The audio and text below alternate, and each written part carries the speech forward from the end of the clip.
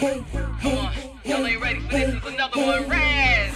I'm flowing through this hardcore simply cause I'm marvelous. The greatest of all time, the title, yeah, I'm robbing it. I got them stressed from head to toe, they bleeding from their nose. Yeah, I got them upset, now they out of control. It's that hip-hop boom back, hitting the track.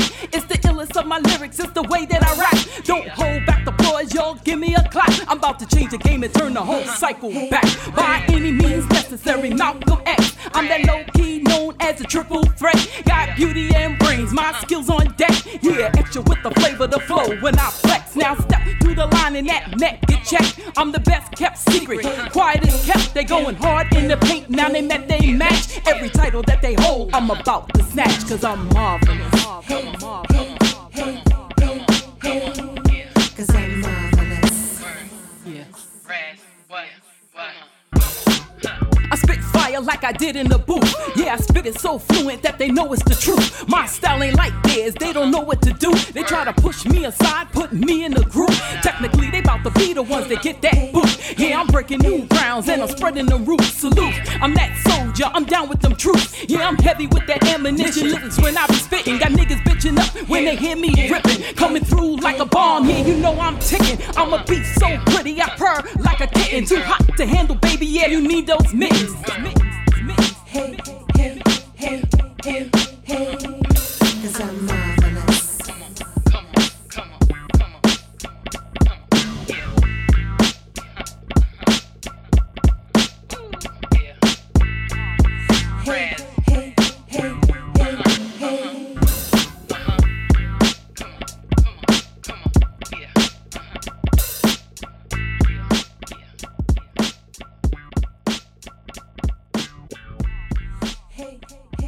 Caller, what's your name? Where you calling from? Welcome to the Money Marv Report. Yo, it's Extra Pro family. Sorry about that. It's all good. It's all good, fam. It's all good. It's all good. It's all love, man. Welcome to the Money Marv Report, man.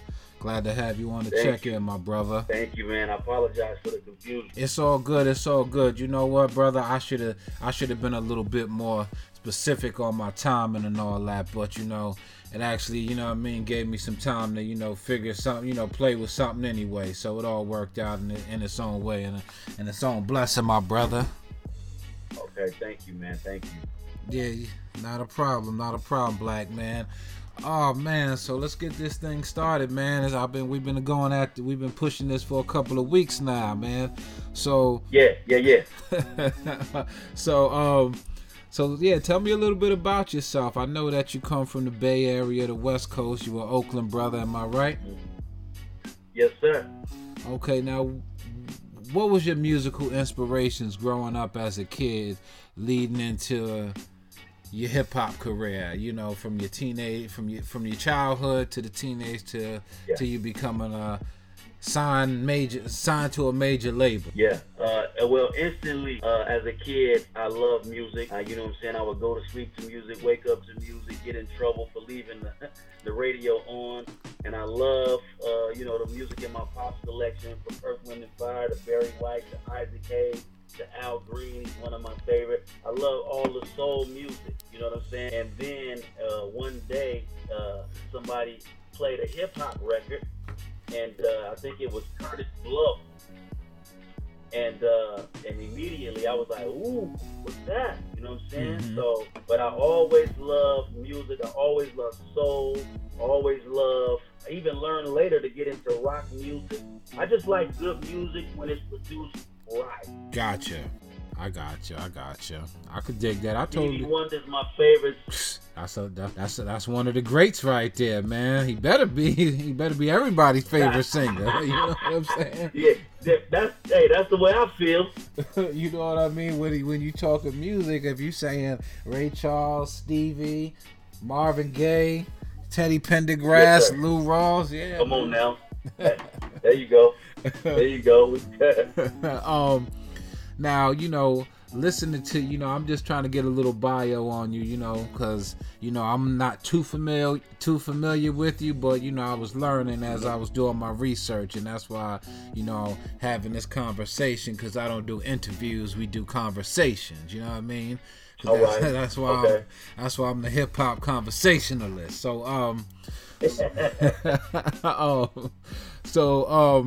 So where you from in the Bay Area? Oakland, Vallejo? Oh, Yeah, I'm from Oakland. Matter of fact, I spent the first 12 years of my life in Houston, Texas. Yeah, 12 years of my life in Houston, Texas. Me and Moms, we moved to Oakland, and then from there, that's when I began to get some of the game from the Bay, certain rhyme styles, influences, and stuff like that. But yeah, I'm from Oakland, man, and we were about open mic. We wasn't doing the same music Spice One and E40 and Too Short and them were doing. We was doing open mic lyricist type stuff. You know what I'm saying? So we was a little different, even though we was from Oakland. I got you, cause when I hear the music a little bit, it kind of reminds me of the Poor Righteous Teacher, Poor Righteous Teachers, a little bit of Brand Nubian, you know, that type of era, the Native Tongue type era, a little bit the music kind of reminds me of that from the little bit that I did hear, you know, from you. Now. How did you land on Jive Records? How did that whole Jive thing start out? I ended up on Jive Records because my old manager, Domino, was my manager at the time. Hold up, wait a minute, hold up. You said Domino, I'm that fly, I'm that guy. Gotta get a piece of that sweet potato. No, not him. Not him. Okay. Not him. Okay, you know. Yeah, but I bought that record. I was feeling Ghetto Jam. You know. Yeah. He laughing at me right now. He like, you know. Hey, but Domino, he was my manager, and so he was taking the CEO of Jive Records to the airport, and they had my demo in. You know, that's back in the day when you had demos, you could just play. Yeah. So he was like, yeah, yo, who is this? I like what I'm hearing. And they was like, yo, you know, that's my man. And they hooked up a meeting. They offered me a contract. It wasn't up to par. We went through some negotiations. And then they ended up, you know, coming up with a better offer. And that's how that happened. Okay. Now, did you sign just strictly an artist deal or like a production publishing deal type thing? Like, let's enlighten the people on, you know, a little bit about the music industry, if you would. I signed half of my publishing to them, which was Zamba Music, and then I signed an artist deal, you know, just as an artist to Jive Records, and they signed me, you know, kind of like with an album with the option to re-sign or something like that. Oh, okay. But yeah. So we had on the label, we had like Aaliyah, we had the Fushnikins, Too Short, and Banks, Spice One, KRS-One, you know, High Five. We had those type of artists going on. So okay, those were your label mates. Gotcha. Yeah. That's when the West Coast, man, was hitting heavy, man. That's when they was hitting heavy. Now, now the Hieroglyphics crew, that's you and DJ Mikey G, right? Now Hyro is the family I used to be in. That's Souls of Mischief, Delta, Funky Homo Sapien, Casual, and Pep Love, and then there was me. And so it was kind of like a family in the same way that Wu-Tang has different artists, but they still Wu-Tang. Yeah, kind of like the Native Tongues movement, where it was Tribe, Daylight. Like Native. Okay. Exactly. Like Native Tongues had Black Sheep, Daylight, Tribe. They was one family, but they had different deals. That was kind of like our deal. Oh, okay. I got you. I'm just asking questions, my brother. Just trying to, you know, engage a little bit more about you. You know what I mean? So, you know, because I do this hip hop thing all day, every day in my sleep. You dig? That's dope, man. That's pretty dope. Now, did you sign like a one album deal? Like you know, so basically you signed like a one album deal, and it was like if you sold a certain amount of units, you were able to renegotiate. Right. I got you. Yeah, that's what we did. Yep. Now, what was the name of the first album that you actually put out on Jive? The name of the first album that I put out, and the only album on Jive, was Like It Should Be. Mm-hmm. And the new album is the bookend to that album. And so anybody that knows about Like It Should Be, then they know that I'm playing on the words when I put out the new album that's called Like It's Supposed to Be. Gotcha. I got you. Yeah, I'm glad that you enlightened me on that a little bit. I was trying to, figure the two out, because I, was listening to one song I did like, that I picked up on was Fresh Prince with Master Ace. Nice. That, you know what I mean? Like, I was like, okay. Now, were you and Master Ace in the same studio, or he sent the verse over? How did that take place? Now, Master Ace, he just he's cool with my man Pete Spray, and so Pete Spray asked him to just like, hey man, say a little something on my man's record. So Master Ace was, cool enough to just go ahead and drop that for us. Yeah, that's... so that's how that happened. But I always looked up to Master Ace. Obviously, he's from the Juice Crew. The Juice Crew was like the most popular crew when I was in high school. So it's just, kind of like an honor to come full circle and, have to stand something on my record. Nah, that's dope, man. I like that joint, too. I like another joint, too, man. Lost and Found? Hard. That shit hard. Yeah. That shit hard. Oh, nice. Yeah, that shit hard, man. Because like I said, I hear a lot of East Coast influence in your music. I hear a lot of East Coast influence in your music, Yeah, man, it's definitely, before there was West Coast or East Coast, everything kind of came from New York before it spread out. Yeah. And so even though we was on the West Coast, we had LL's radio, or we had LL's Bigger and Deffer. So it's kind of like that time where before it was East or West, you still had Fat Boys, you had Just Ice, you had UTFO, you had Houdini, and it wasn't so much that it was East or West, it was just hip hop. And so when it began to spread to the West Coast became known for playing their stuff. Studio Tone, Ant Banks, the Dangerous Crew, they were more playing their stuff on keyboards, and some of it sounded like church. And then the East Coast, they were more known for sampling. So you would take a sample, and then you would put drums to that sample, and it would sound older and dirtier because the sample was dirtier. Yeah. Facts. That's a fact.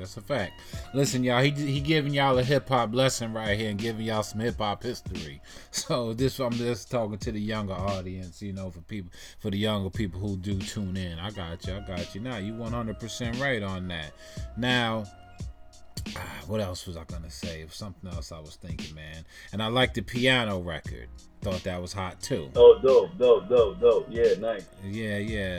Now, what about that Second and 15 album? What about that project? Tell me a little bit about that. That was just it's called 2 for 15. I put that out with my own money after the Jive thing, and it's an underground thing. You know what I'm saying? Only a few people have it, but it's kind of like a classic, man, because I was just in my own mindset, doing my own thing with my own production. And, for those who have it, man, they really appreciate it. Yeah. I dig it. Ain't nothing wrong with that. So now you make beats as well. You do production as well. Yeah, I produced on my first 3 albums. I didn't produce on this album, but yeah, I do. Okay. Now, since I'm a producer myself, so your favorite piece of equipment, the MP60 or the MPC 2000? Which one? I worked on the ASR 10. Oh, okay, the keyboard joint. Okay. The keyboard sampler. Yeah, that was my tool right there. Okay, yeah, MPC 2000 for me, just because I'm a big Jay Dilla fan. Dilla's my idol. Oh, yeah. Definitely. Okay. Now, guys that you've been around in the industry, do you still frequent with these same individuals or new people in the industry from the Bay Area? Guys like Mr. Fab, Messy Marv. Nah, man. I'm kind of like, I don't, I don't really keep up with all the new guys too much. I take a listen, you know what I'm saying, here and there. But yeah, man, I heard a couple of Mr. Fab things, but nah, man, I don't really, keep up. I just stay in my lane. Nah, I don't keep up with it, Yeah. too much. If I hear something I like, but it's not like it used to be, back when you knew a tape was coming out, you'd be at Leopold's waiting on it. It's not like that for me anymore. Yeah, I got you. I understand. I definitely understand that. I can totally understand that. It's the same over here too with me. There's a lot of new up and coming talent just everywhere across the world, and a lot of stuff I'm just like, I'm not into space music and all that, right. TikTok shit these motherfuckers be doing and all that old weird shit, I'm just not into that. To me, that some of that shit ain't fucking hip hop, you know what I mean? Yeah, right. It's not hip hop, and I think we got too much of that going on. I feel like there's no balance with the music industry today in 2020 as opposed to it was in 94 or 93 or 95. Yeah, they're saying any and everything, and then these guys they look feminine now when they rapping, and it's almost like they so rebellious that you can't tell them if they're a girl or a boy. They gonna let you know however they feel. I'm gonna be a girl today, tomorrow I'm gonna be a boy. Well, to me, that ain't hip hop. Yeah. And listen, y'all, we not bashing the LGBTQ community or whatever. We just talking about what's hip hop and what's not hip hop. So, right. Right. Don't start protesting, please. Yeah. We ain't trying to bash nobody. We just talk about what's hip hop and not hip hop. Nah, I definitely. I just had to put that out there because boy, the wrong person hears something, they're like, oh man, they said this about this and that, and it's not in that context. We just having, hip hop conversation, and the definition of hip hop. So what's your definition of hip hop? What's hip hop to you? Hip hop is organic, right? Mm-hmm. It's not nothing that can be manufactured. It's not nothing that, even though the influence has been spread to the suburbs, it's not something that you can just, even if you have the ability to rap, that is not necessarily hip-hop. Hip-hop has to be connected to the roots.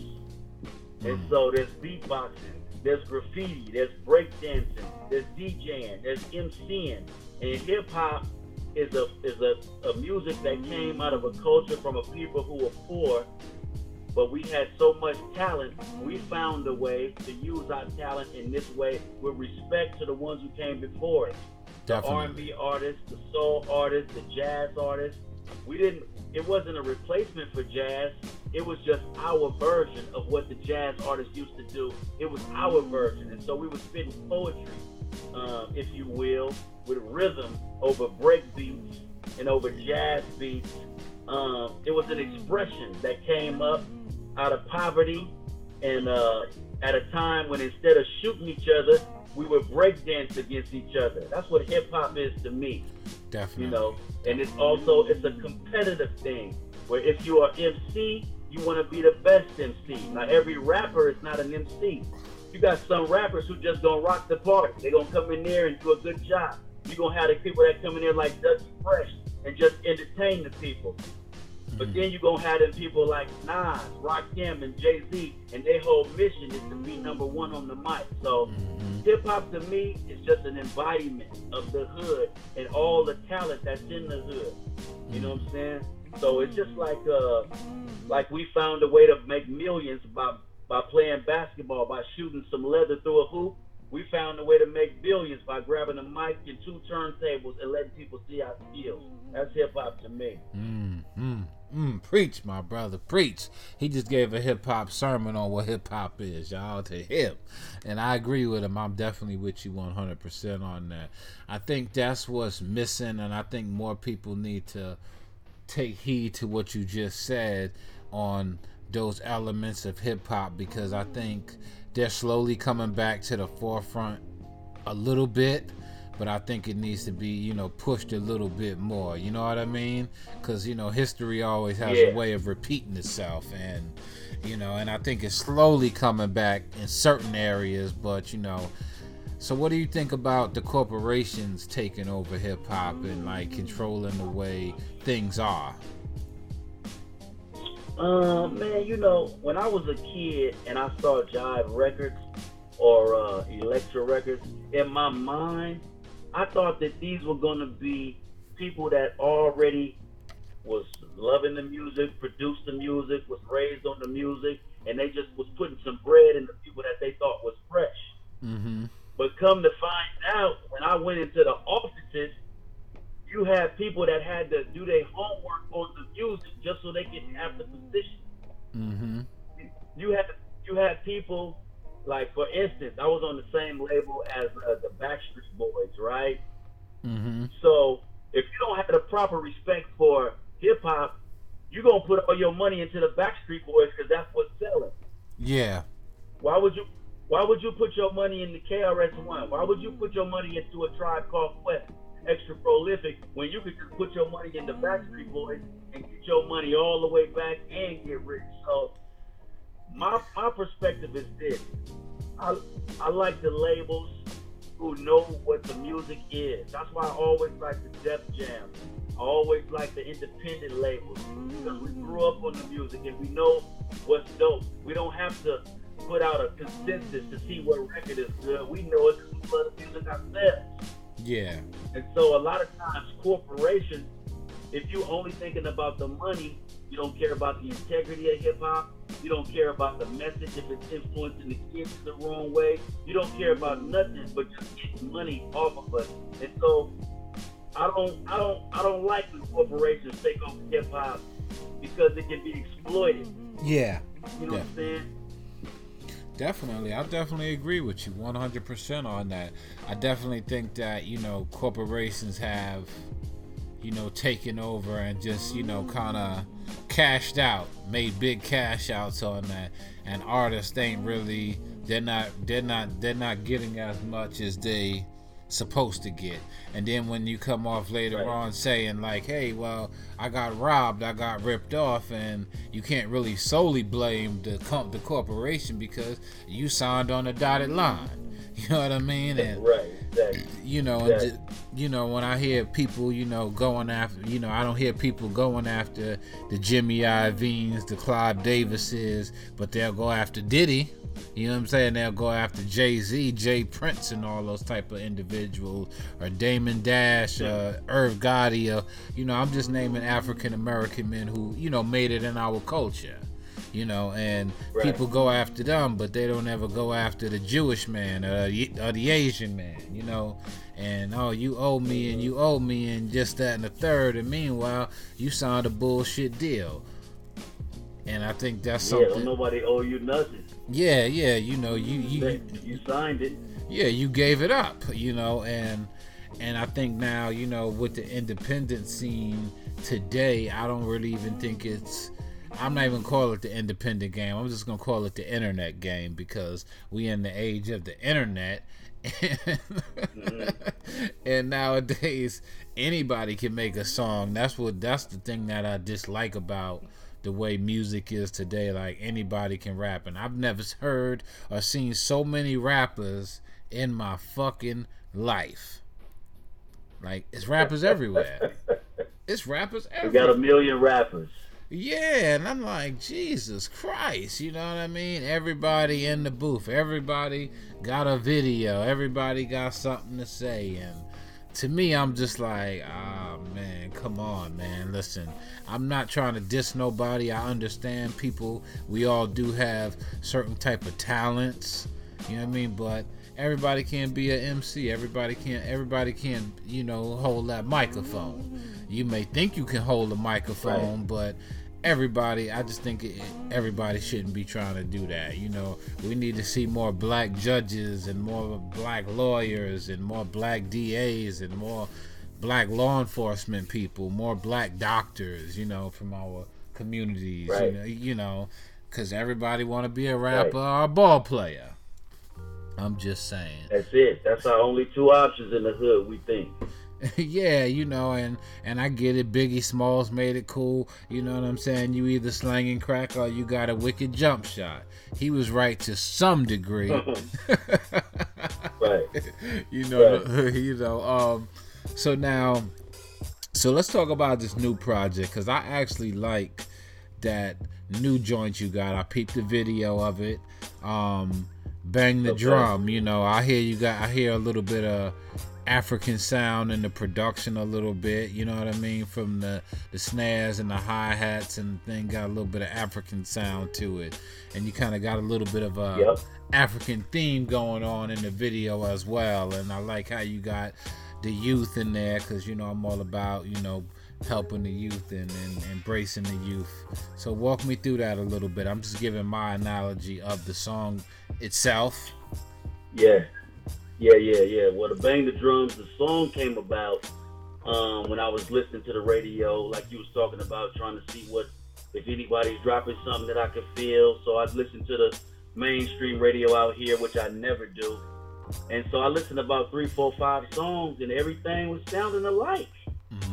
So, I said, man, wait a minute. I come up from a time where we had LL, we had De La, we had NWA, we had Ice-T, we had Public Enemy, we had Poor Righteous Teachers. We had so much different ingredients you can make gumbo. Mm-hmm. So when I listen to everybody and they starting to sound like Future, I said, nah, man, this ain't the way to go. So that's when I penned the song. I'm like, man, every time I'm listening, we tired of the same song. All over the world, tired of the same record.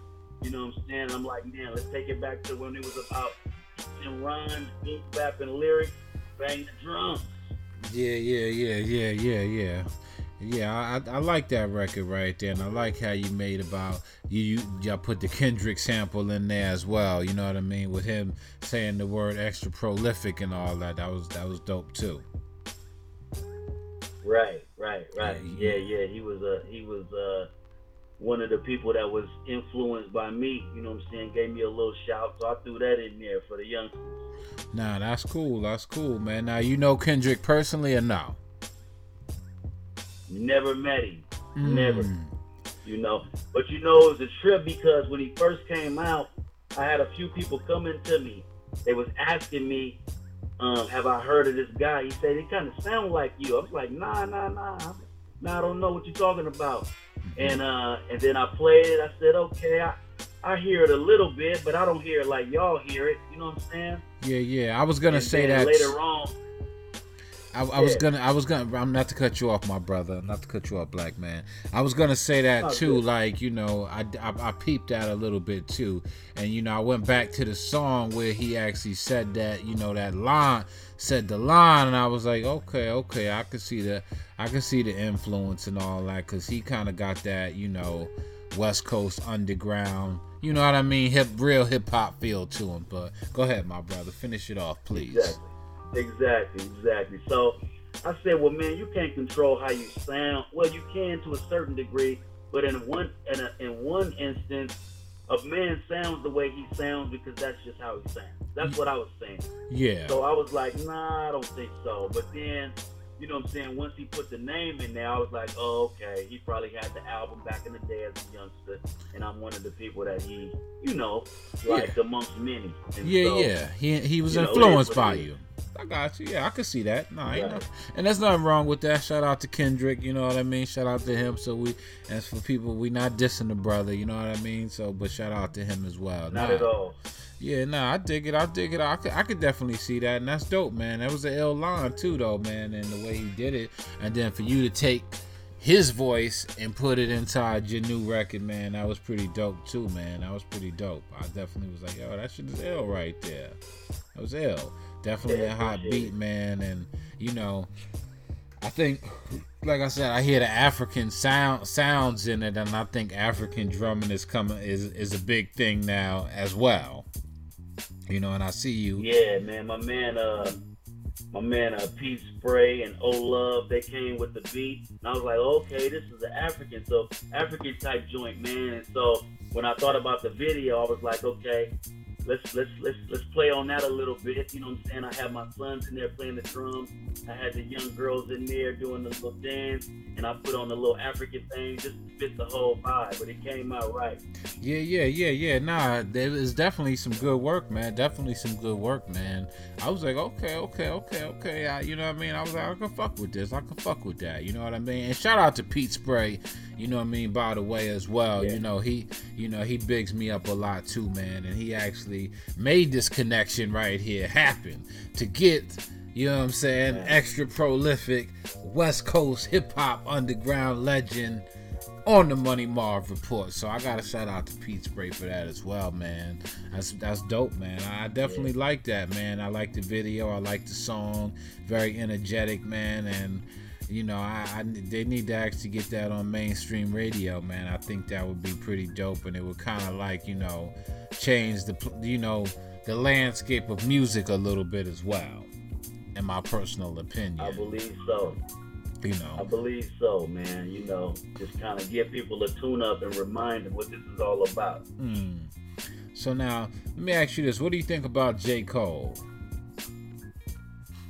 I like J. Cole. I like him too. I like him too. I like J. Cole. What about Logic? I like all the rappers. Logic.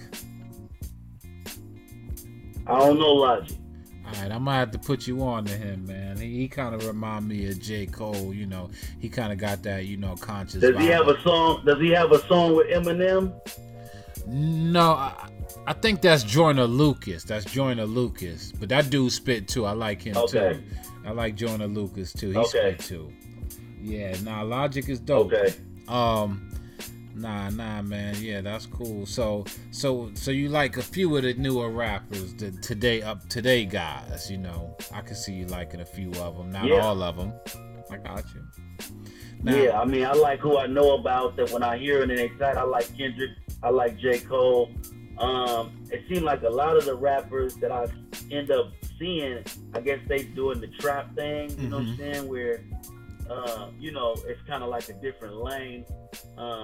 Sometimes you can't understand what they're saying, and a lot of the beats are real, like dreamy. I think you're supposed to be off the lean while you're listening or something like that, so I don't really know about that lane too much. Yeah, neither do I. I don't know much about that shit either. Yeah, you know what I'm saying? And that's not to diss all of it, you know what I'm saying? But I just don't know who's who in that lane. You know, but I like the rappers who work on their game, who take time with their lyrics, and not just with their rhythm and with their flow, but who got some content. Eminem, to me, is one of the best rappers if we're talking about difficulty, degree of difficulty. But I don't have not one of his albums because for me, he don't have the type of content that I did. You see what I'm saying? Yeah. You know, I hear you there on that too as well. You know, because you know, I see exactly where you coming from. You know, like I think Eminem can rap. He can rap. I don't think he's the best rapper in the world. Some people may be mad at me for that. They may demonetize my shit, but I don't give a fuck though. You know what I'm saying? You know what I mean? It is what it is, you know. But if I'm, you know, but I'm gonna say this to you, my brother. Maybe you can agree with this. See, you got. All right. I'm gonna say this. Like Kobe Bryant is a great ball player, but Michael Jordan is the best. Yes. And of course, you know, being great makes you a legend, but when you're the best, you're an icon.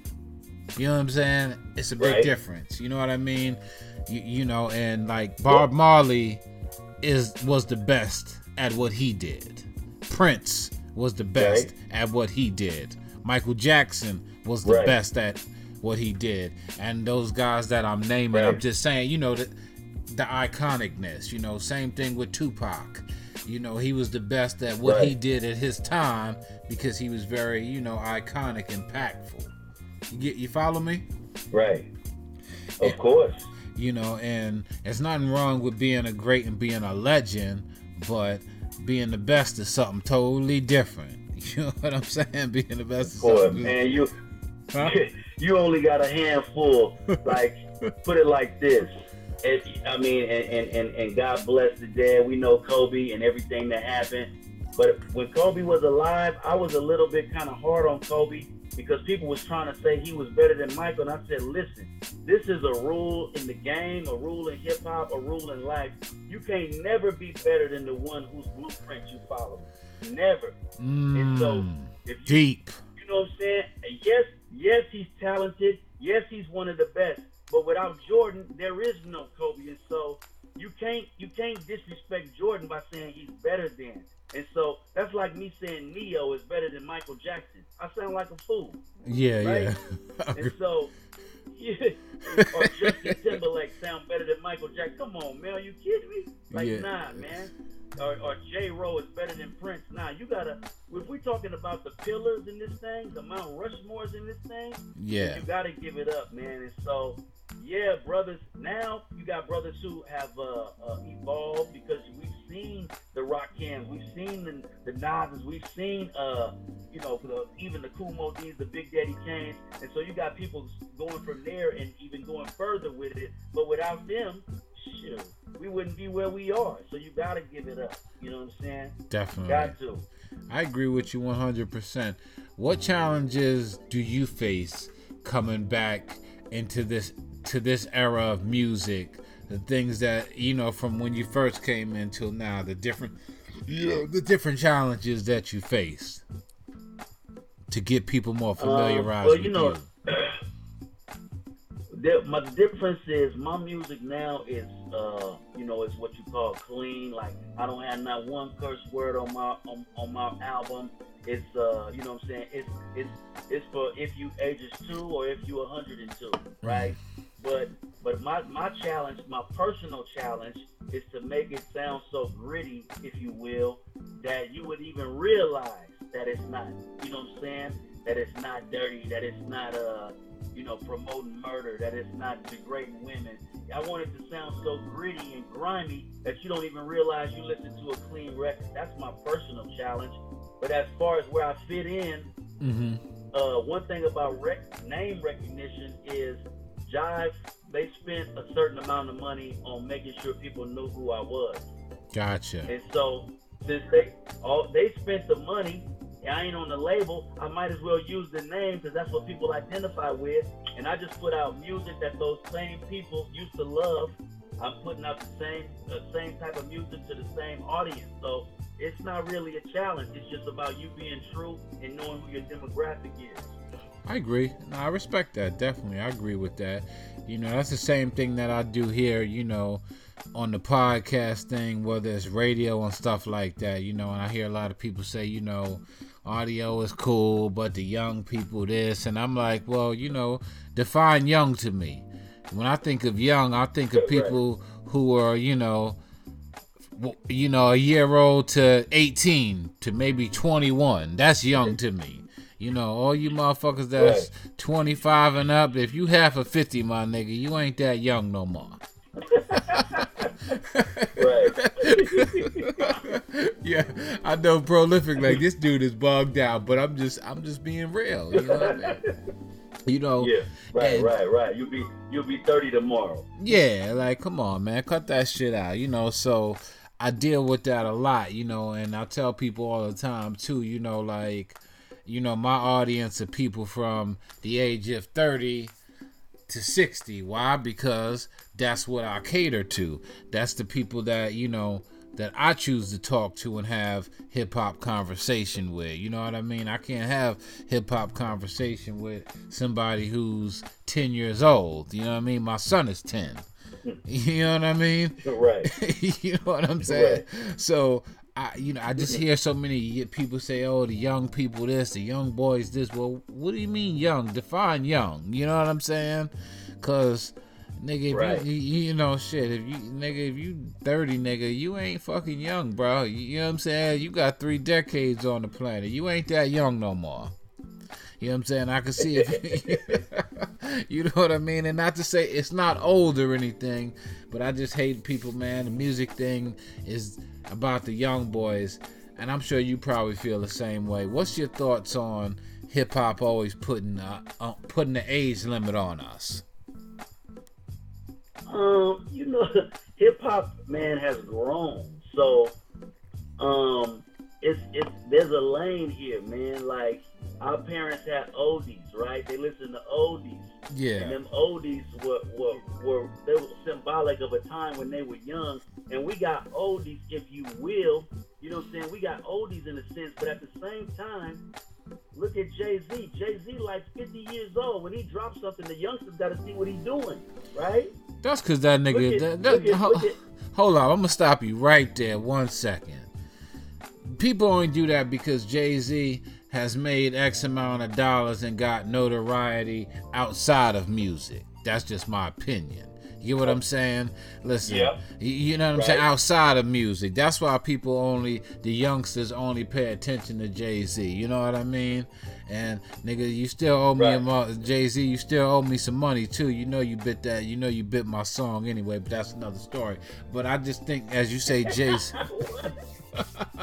But as you say that, I just say Jay-Z is a difference because he ain't really saying nothing too relevant. Ain't nobody worried about art and motherfucking Picasso's, nigga, that cost $10 million. And the hood, we ain't thinking about that. Right. But they just respect Jay-Z and they gonna listen because his business regiment. So that's all I'm gonna say. I ain't mean to cut you off, my brother. I just get a little bit. Nah, it's all good. You know. Yeah. You know, it's just the way. That's just the way that I see somebody like Jay-Z, because KRS and Jay-Z about the same age. You get what I'm saying? And the young people don't even check for KRS-One. But when KRS-One jump on the stage and he tear the whole house down, you know what I mean? Young people, they can't keep up with that. Right. You know what I'm saying? So man, look at the rappers who over 40 who still tear it up.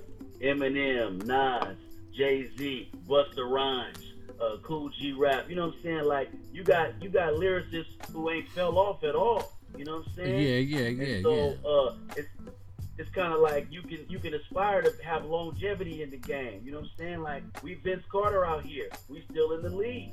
Yeah. And still dunking. Yeah. You right. Yeah, you right. You know what? I was in Daytona not too long ago. Shout out to Vince Carter, man. I commend him for keep playing ball at his age, and you know what? That's a good example, my brother. Very good example. He said we Vince Carter in this thing out here. Good analogy. I like that. I definitely agree with you 100% on that, totally. And you're right, it is about the lane thing, and sometimes trying to change lanes to keep up with what's going on, can be detrimental to a person's, career, in my eyes, personally. If you're a storyteller, be a storyteller. If you're gonna be a gangster rapper, be a gangster rapper. If you're gonna be a hardcore rapper, be a hardcore rapper. If you're gonna be a conscious rapper, be a conscious rapper. Not to say that people can't do all in one, but at some point in time, you do gotta find a lane and stay in your lane. And I think, a lot of older guys are always trying to conform to being young. When I see 50-year-old men and women jamming out to goddamn, I don't know who, Little Boat Boy, little Young Somebody, Little Sheep, Little Peep, whoever it is, whatever these artists' names are, Free Smoke, whatever this kid that just passed away, may he rest in peace. So when I see people, 50 years old, jamming out like they 22 and shit, I'm just like, that's what we're doing nowadays. I just can't respect that or get into that too much. It's just that's a mistake, man. That's a mistake. I don't think you want to compromise your artistic integrity to try to be relevant to a crowd that ain't gonna even be loyal to you in the first place. Like, man, stay in your lane, make good music. If you make good music, man, because you could blow up overnight and people forget who you are the next year, or you could grow your fan base organically by just being consistent. Mm-hmm. Yeah, I agree with you 100%. Now I'm gonna ask you this: do you think followers define your music career in this day and age, or no? No, I mean it may in the numbers game, it may, but listen, I came up when I was coming up. MC Hammer sold 10 million records. Mm-hmm. Yeah, right. It's a fact. Does that mean MC Hammer was the best? Not at all. Matter of fact, I remember Vanilla Ice. He went diamond too. He sold 10 million. Does that mean Vanilla Ice is the best? No. So I say that to say this: just because somebody got numbers, they might be popular. That don't have nothing to do with your ability and your talent. That's two different things. I'm glad that you said that, because I was having a debate with somebody about that. You know what I mean? Like, I don't think followers, because anybody can buy followers and fans in this day and age. You know what I mean? Right. And, I'm just one to go off good quality content, and I think if you got good quality content, music, or whatever it is that you're doing, it will come organically, as you just said before, my brother. And that's right. Real, man. You definitely dropped some gems tonight on me, man. It gave me a different perspective. But I also see, man, you very spiritual. Yeah. You know what I mean? Now, that's something that you've been your whole life that way, or, like that's something you taken on in the last maybe 5 to 10 years of your life, or that's something you've been into for a while? It's been almost 20 years, where I've been reading the Bible, studying the Word, getting to that, following the teachings and things like that. So it's been about 20 years, but at first I thought I had to kind of like wear it as a badge of honor. You know what I'm saying? Like Aunt Esther from Fred Sanford. You remember her? She come in with her Bible and smack you with her purse. Yeah. but now it's just something that's a part of me, and so I don't have to put it all on Front Street. Hey, this is what I do. This is what I do. If you talk to me long enough, you just gonna see life through the conversation. You're gonna hear the light, and you're gonna hear a different perspective and a different different wind that you hear in other places. So, but yeah, definitely, man. I wake up, I thank God. Every day is a gift. Definitely. I believe that God is the giver of the gifts, and so the one who owns the gifts, they can't be proud. They can't look at other people like they're looking down on someone else. But if you receive a gift, then the only thing you can be is grateful. And so you use your gift to make the person who gave it to you look good. And so that's where I'm at with it, man. So I want to build people up with my music, because a lot of people don't want to admit it, but music has an influence, especially on people who are impressionable. Absolutely, 100%. I remember when I was a kid, we had like self-destruction, which made you think about what you was doing with your life. We had Boogie Down Productions, and they was dropping science. You had Public Enemy, who was saying don't believe the hype. You had X-Plan, and so I was influenced by these cats. Mm-hmm. So I'm saying, look, if I can drop something in my music that's gonna influence somebody for the good, then I'm doing the right thing with my gift. Nah, I respect that 100%. I definitely like the approach about it, because we do need more positive things. And I was saying that on the live feed, that we need more positivity in this world, because we got enough chaos going on right now. I go in the supermarket today, motherfuckers is buying up all the water and talking about coronavirus and this and all this old craziness. And I'm just like, shit, man.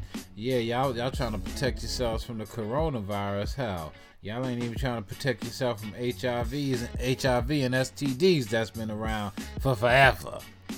You know what I'm saying? So, yeah, I'm serious. Hey, Mark. Huh?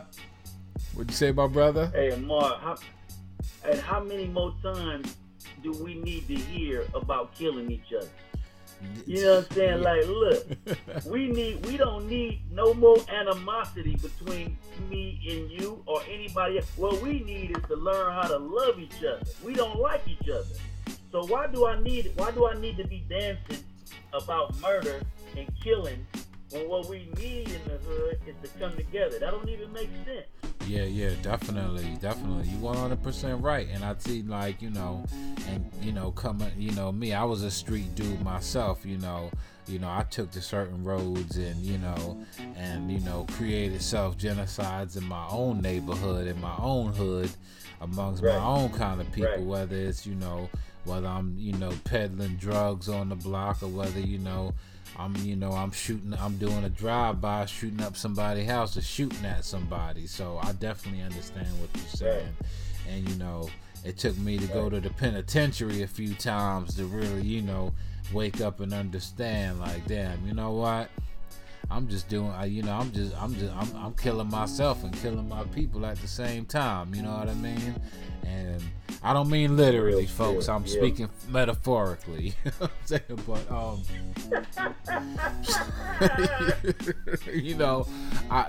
and it's like, we gotta know, we got too much negativity, and I think the problem is, we don't like to come together and unite as a people, because we too busy worried about getting over on each other instead of helping each other. You know what I mean? Instead of building up your community, motherfuckers want to keep destroying the community. And to me, that's sad, and the same thing with the music as well. The music community, the hip-hop community, we the only community that don't stick together and don't try to work with each other, because we too busy worried about what can we get from this one or that one. You know what I mean? Whether it's a big thing or a small thing or a temporary thing. And it's too much of a divide in music, and we got divide with racism. We got divide with, between cops and civilians in our neighborhoods. You know what I mean? And you trying to go into a $1 billion industry to receive some type of profit to take care of your family, because hip hop, as my man Easy Mo B said, has paid people's child support, put people's kids through college. So, I'm thankful for hip hop. You know what I mean? Because if it wasn't for hip hop, we wouldn't even be having this conversation today. Right. And I see that, hip hop has brought a lot of people together. Hell, it brought us together. And I'm going to keep us coming together and keeping that connection, because I love hip hop. I love music. You love music, and hell, I don't know. You could be my best friend 20 years from now. Who the fuck knows? You know what I mean? Right. And I think, and I'm sure you could relate to this too. Where you from, there's a divide and split in the hip-hop community between the big name artists and the up-and-coming artists. You know what I mean? People that's, you hear rapping down the block. In my neighborhood, I'm sure there's one kid on every block in their house trying to make music. And I'm sure that's in your neighborhood as well. Right. And I think we need to unify the communities and unify the culture more. You know what I mean? And help these, Go ahead, my brother. Go ahead. I'm just giving you amens. Listen, the Bible says without a vision the people perish. The problem is this: we got a crabs in the bucket mentality, where everybody got their own MP, everybody got their own keyboard, everybody got their own program, and they trying to come up themselves. Mm-hmm. But imagine what it would be like if everybody who's trying to come up had the vision in mind that what we're trying to do is not hurt each other, but we're trying to heal each other. If we were trying to heal each other, we'd have a different type of music. We wouldn't hate on each other, and it wouldn't matter if I had 2 followers or 2 million, because it ain't a crabs in a bucket. I'm trying to help my brother as I come up. Look at Chinatown, right? Yeah. Look at the Latino community. Man, they live in a house 12, 13, 14 deep until somebody's able to get out that house and have their own house. In the hood, we don't. In the hood, we throw each other away. When we get old, as soon as you turn 18, you got to get out the house, and I don't care what you do, you just can't live here. And you make music about killing, drug abuse, degrading our sisters. Do whatever you do to come up, as long as you make it, you fine. Well, the hood ain't gonna be fine if you fine. You gonna tear down a little $1,000 check to the boys club, and then you move next to Marsha and Jan Brady. That ain't gonna get it. What we gotta do is come together with the right vision.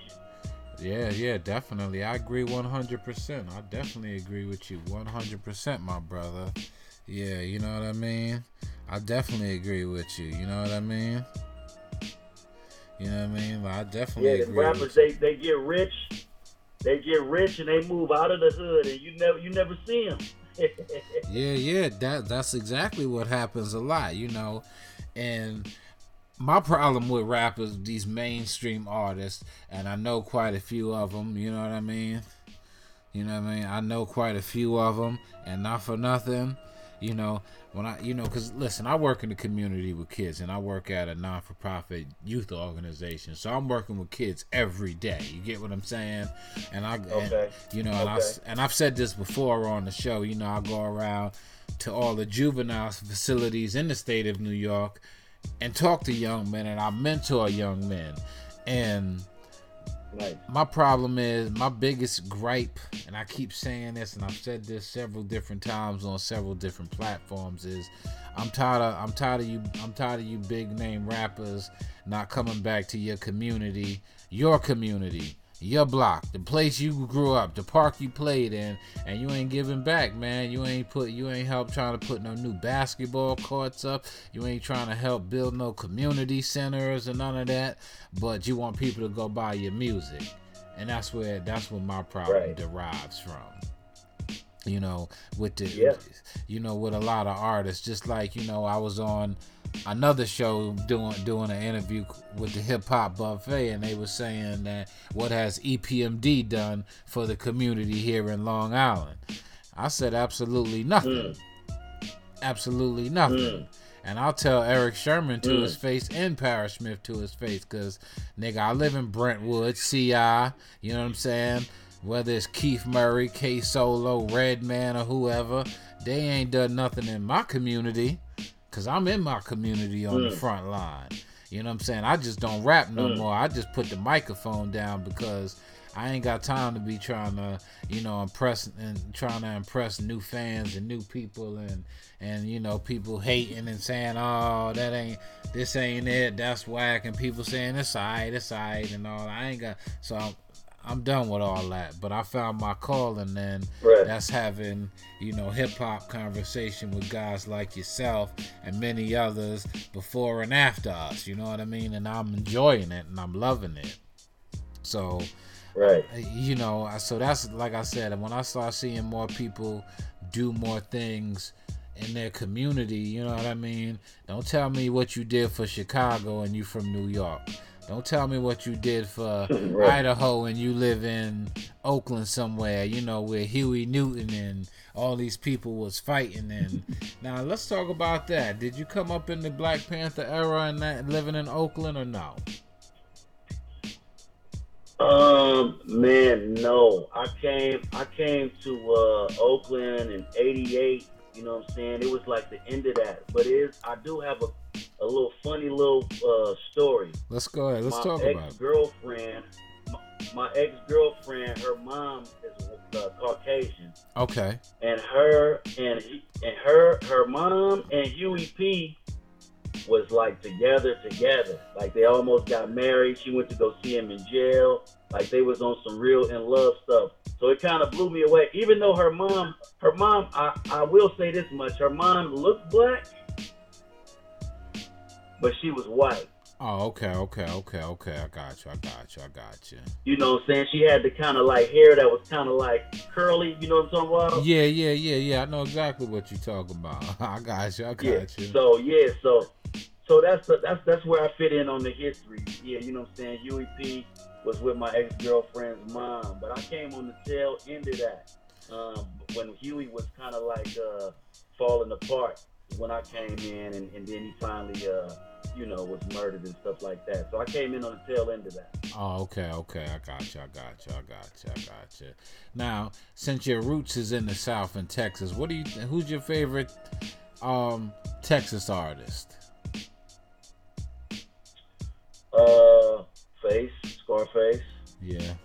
I was going. I was Always thinking. like, yeah. Face, yeah, Face is a legend. I think Scarface is underrated. He don't get the recognition that he deserves. Personally, it's my opinion. Don't mean it's a fact, but I think Scarface don't get the credit that he deserves. You know what I mean? I was actually just listening to a Scarface record, man, this evening, man, driving home from work. You know what I mean? A joint with him and Faith off the, what is it? The Fix album. Yeah, the joint with him and Faith Evans, man. I love that record. It kind of got that that gospel feel to it. You know what I mean? And he was like, rapping to the Lord. I think you know what I'm talking about, though. What song I'm talking about? I do. And to me, Face always sounded like a preacher to me. You know what I'm saying? Yeah. Even when he was a youngster, he carried himself like he was 40-something years old. Yeah. Definitely, man.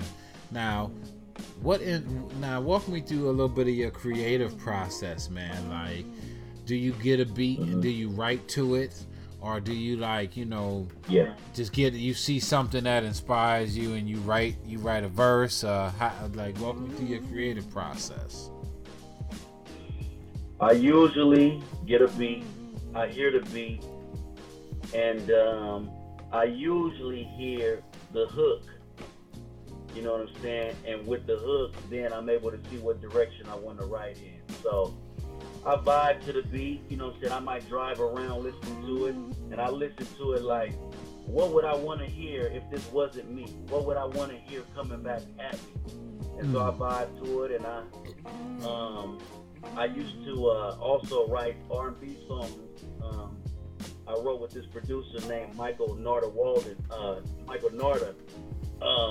for a little while. He's produced like Whitney, Destiny's Child, so on and so on. And so I my hooks usually come first. After I do the hooks and the choruses, then I write my verses. Okay, I got you. Okay, so you still writing rhymes on paper? You ain't one taking it in a booth type thing. Nah, I write on paper. You know what I'm saying? I dig it. I write on paper. By the time I get to the booth, it's already in my head. I got you. That's cool. I just was curious about that. I definitely was curious about that. Yeah, I could dig it, my brother. I get your energy. I get a good vibe from you, my brother, and you doing some good things out there, man. Now, have you ghostwritten for anybody in the industry or no? In the industry, no. Oh, okay. No, but I got some up and coming guys. If they want to have a certain flow, sometimes I might write something for them. But in the industry, no. One story though, when we was on Jive, they wanted us to write this hook for the Fresh Prince for Will Smith. And the beat was so weak, we just passed on it. Like, it was just hard to come up with something. And about 2 weeks later, he came out with a video, and this was the song we supposed to write on. It was called Boom Boom Shake the Room. It was still weak, but it's just kind of funny that that's the song that they wanted us to write a hook for. Because when they finally came for a hook, it was well needed. Okay. I got you. I gotta check that out now. Boom, boom. What? Wow. It's boom, shake the room. Yeah. Boom, shake the room. Wow. I never even heard that shit before. Jeez. Nah, it didn't do nothing. Okay. It was doo-doo. Yikes. Do you think labels do that to artists all the time? Do they do it intentionally? What's that? Come up, present songs like that to various artists on this, on labels and industries. Like, hey, can you write a hook to this song here? And knowing good and goddamn well. Yeah. They do it a lot, huh? Yeah, they do that a lot, because you'd be surprised on how many artists aren't complete artists. Like, some artists just got a look. Some artists just got a good voice. Like, for instance, the late great Whitney Houston, she didn't even write songs. Oh yeah. You know what I'm saying? Yeah.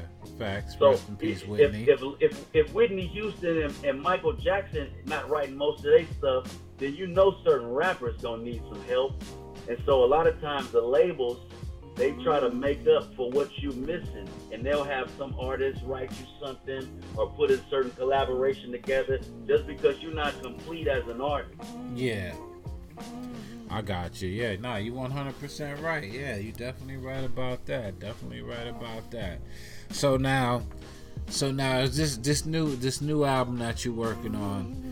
Is it gonna come out? Is it out, or what's the process of that? Where we going with that? Is it?